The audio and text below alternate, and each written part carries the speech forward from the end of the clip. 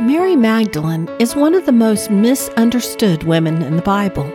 The Bible is somewhat limited in the information it provides about her, and historians through the years have filled in the blanks according to their own beliefs.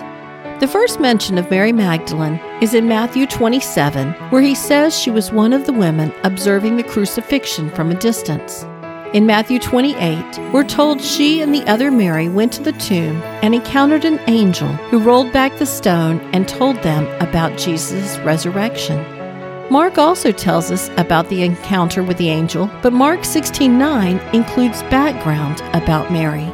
Now when he rose early on the first day of the week, he appeared first to Mary Magdalene, from whom he had cast out 7 demons. Luke is the only one who mentioned her prior to the crucifixion. In chapter 8, he recorded, "Soon afterward, he went on through cities and villages, proclaiming and bringing the good news of the kingdom of God.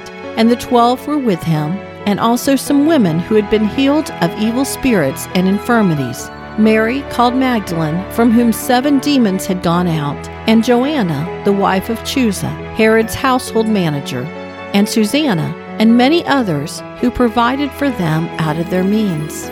In John's account of the resurrection, he reports that Mary Magdalene told Peter and John they had taken Jesus out of the tomb and she didn't know where they had taken him. I'm Sharon Wilharn, host of All God's Women and author of Women of Prayer Bible Study. Learn more about Mary Magdalene and all the other women in the Bible at my website at allgodswomen.com.